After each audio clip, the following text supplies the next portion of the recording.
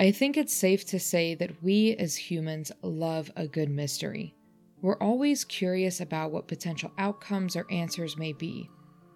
Knowing what lies under our ocean's surface has always been a great mystery, and it's commonly known that as little as 5% of our oceans have been explored so far.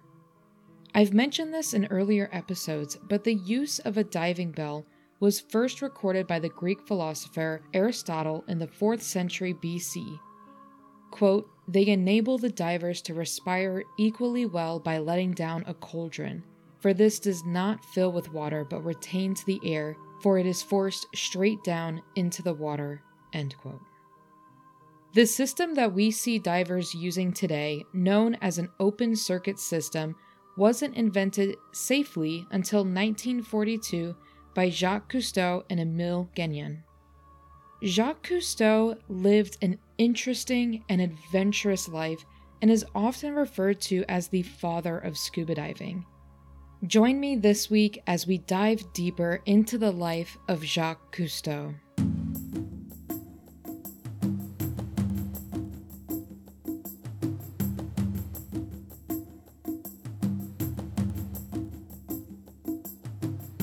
Every living thing, eagles, roses, whales, butterflies, trees, fishes, corn, turtles, amoebas, and even man himself, all are mainly composed of organized water. No matter what the form of water, clouds, snow, dew, rivers, lakes, or glaciers, there is only one source of life-sustaining water, the sea. Hi everyone, I'm your host Alex, and welcome back to Narcosis Into the Deep. This episode, we're taking a deep look into the life and adventures of Jacques Cousteau.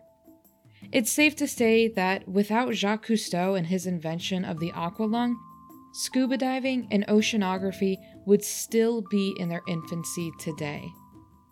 Buckle up, because Jacques Cousteau, who once called himself a, quote, oceanographic technician, lived a full life with a ton of amazing accomplishments. So without further ado, let's go ahead and dive into this week's episode. Imagine having no weight. Imagine that this would be underwater. You would move like this, swimming in space above all your little friends. It's beautiful. Jacques Cousteau was born on June 11, 1910 in France. At age 4, Jacques learned to swim and started a lifelong fascination with the water. As he entered adolescence, he showed a strong curiosity for mechanical objects, and upon purchasing a movie camera, he took it apart to understand how it operated. This is the Jacques Cousteau most people would recognize, the man in the wetsuit, air tank strapped to his back, heading overboard. It was a routine he repeated over and over again, hundreds, perhaps thousands of times over his long and adventure-filled life. But less known was that Cousteau was an inventive genius.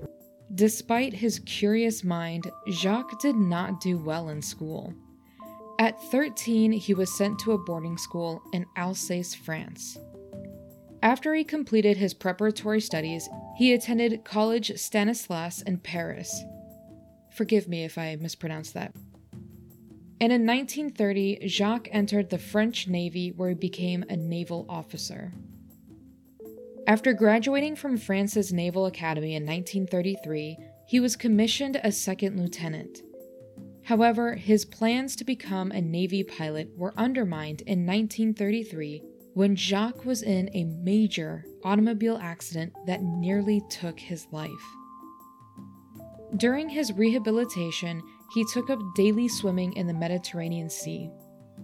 It was around this time that one of his friends, Philippe Talliez, gave Jacques a pair of swimming goggles, which opened his eyes to the mysteries of the sea and began his quest to understand the underwater world. During World War II, when Paris fell to the Nazis, Jacques and his family took refuge in the small town of Magrive near the Swiss border. For the first few years of the war, he quietly continued his underwater experiments and explorations. In 1943, Jacques met Émile, a French engineer who shared his passion for discovery. Around this time, compressed air cylinders were invented, and Jacques and Emile experimented with snorkel hoses, bodysuits, and breathing apparatus.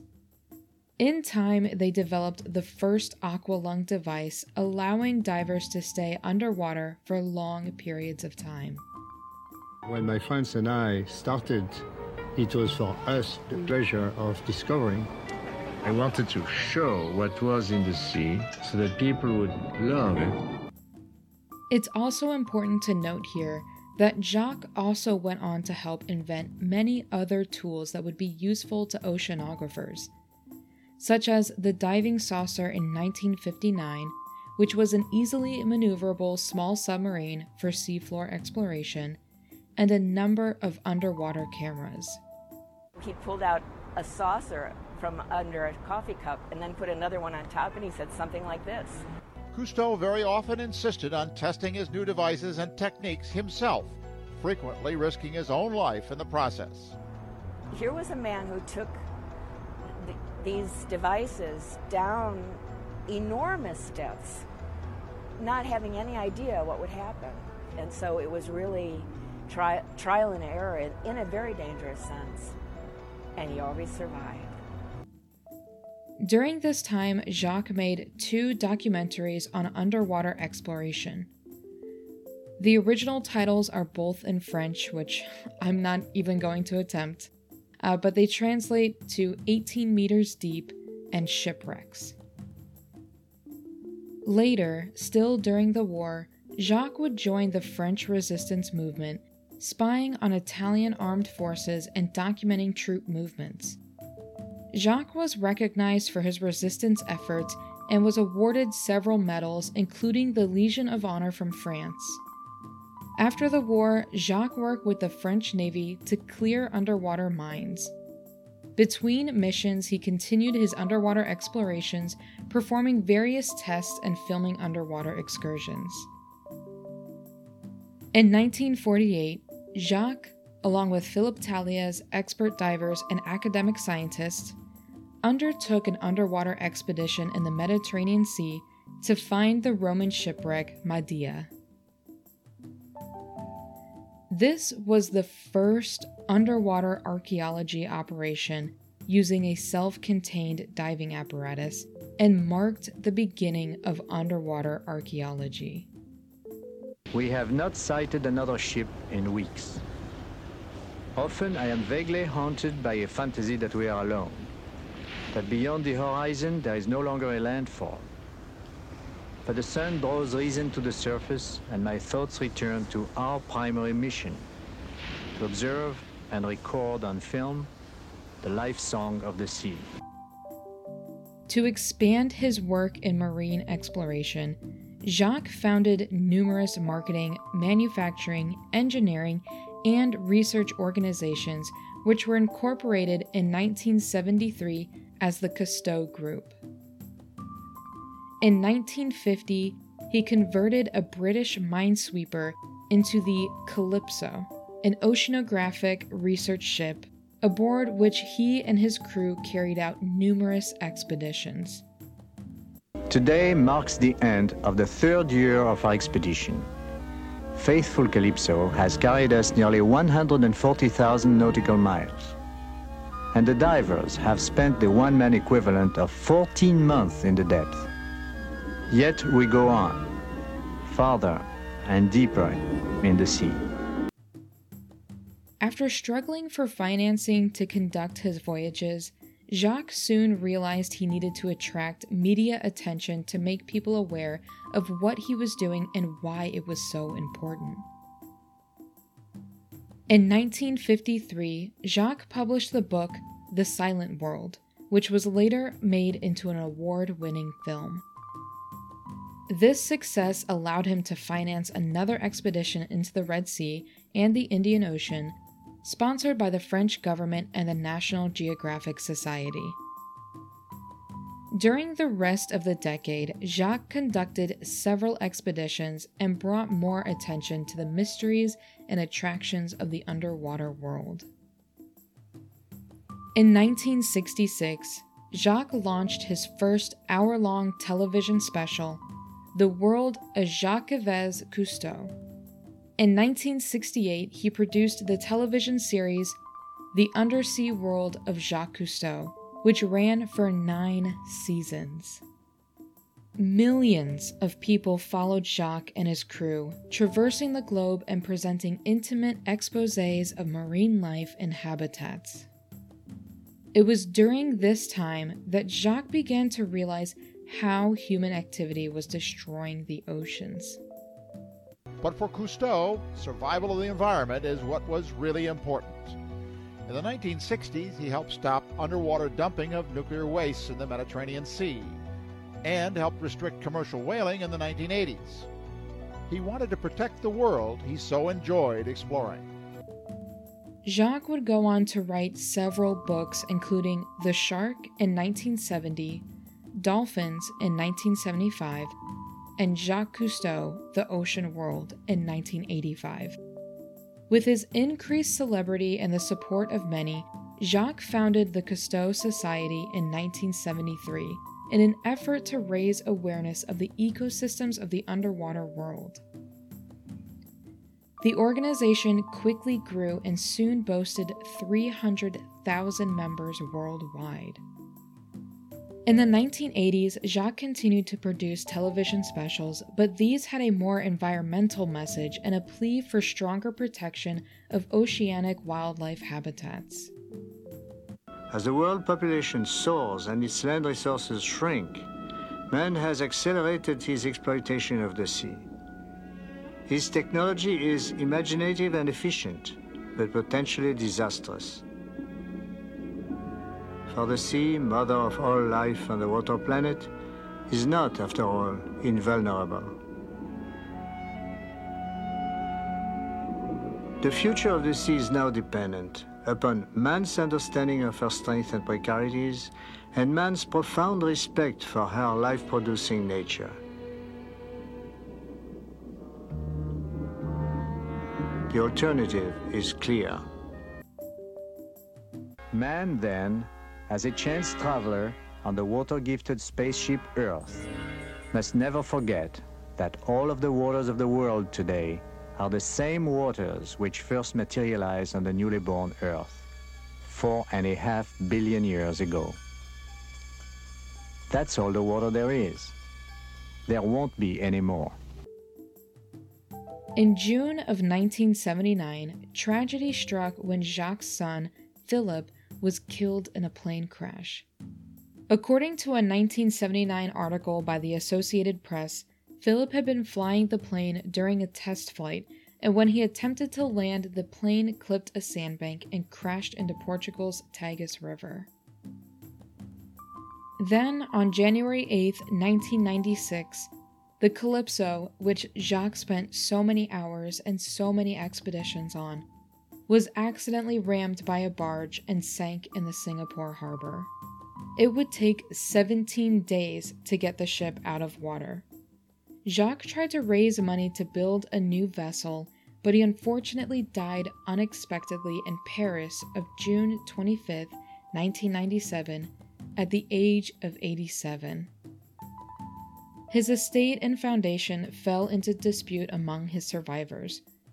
Most of the legal disputes were settled by 2000, when his son, Jean-Michel, disassociated himself from the Cousteau Society and formed his own organization, the Ocean's Future Society.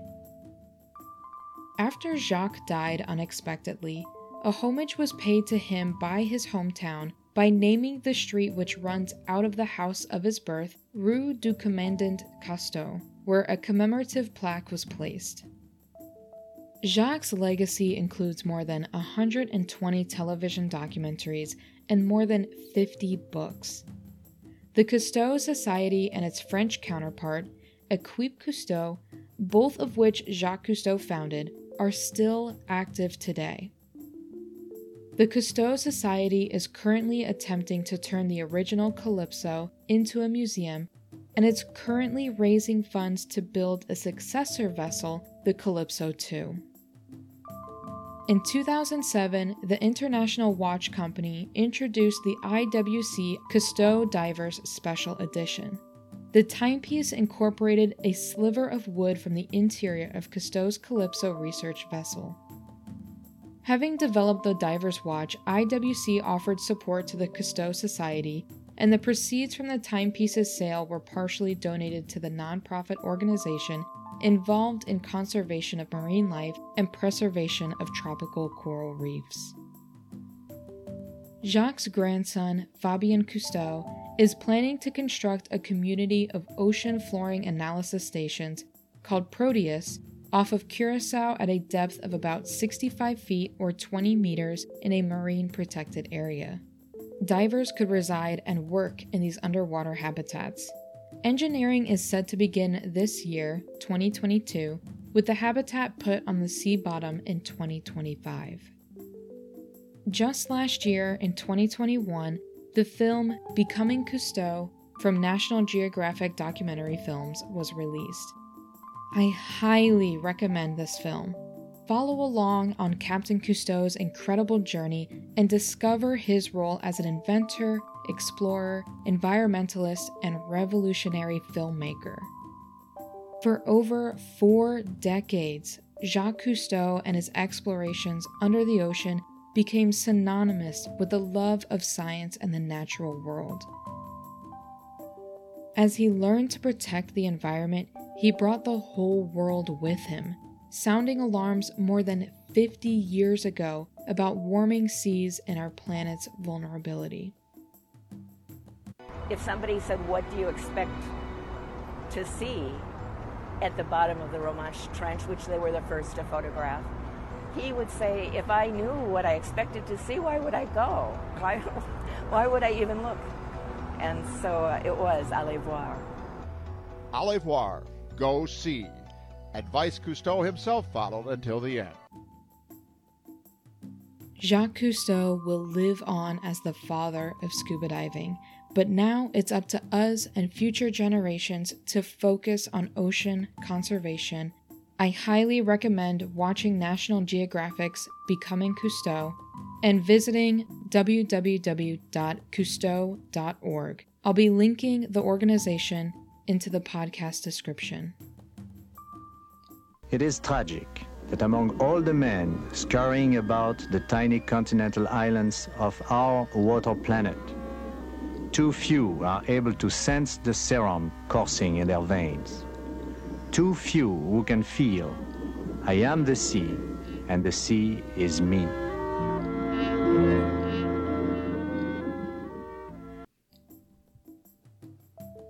Thank you so much for listening to this episode of Narcosis Into the Deep. If you like the podcast, please don't forget to rate and subscribe. I mentioned it on the Instagram podcast and also on the Patreon, but just so that way I can document it here in a podcast episode for my listeners. I'm canceling the Patreon account. With my full-time job and I just started grad school, it's kind of hard to release these episodes on a timely manner. So I'm going to be working on them when I can, when I have the free chance. And so releasing episodes is going to be kind of sporadic, and I do apologize for that, but I really appreciate you guys for listening. Thank you so much, and I'll see you all on the next episode.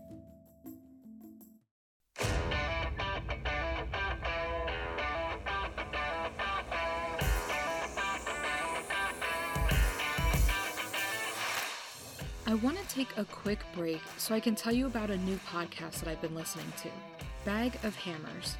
Andy, Kenny, Joe, and Donnie are 4 men who work together for a concrete contractor. Sharing their insights and experience in the industry, they have hilarious stories, thought-provoking conversations, and even discuss some of the worst disasters to occur in the construction industry. I love listening to podcasts that feel like I'm sitting with a group of friends, having a great time, laughing hard, and learning about a new topic. This is definitely one of those podcasts. So be sure to give Bag of Hammers a listen and let them know that Alex sent you.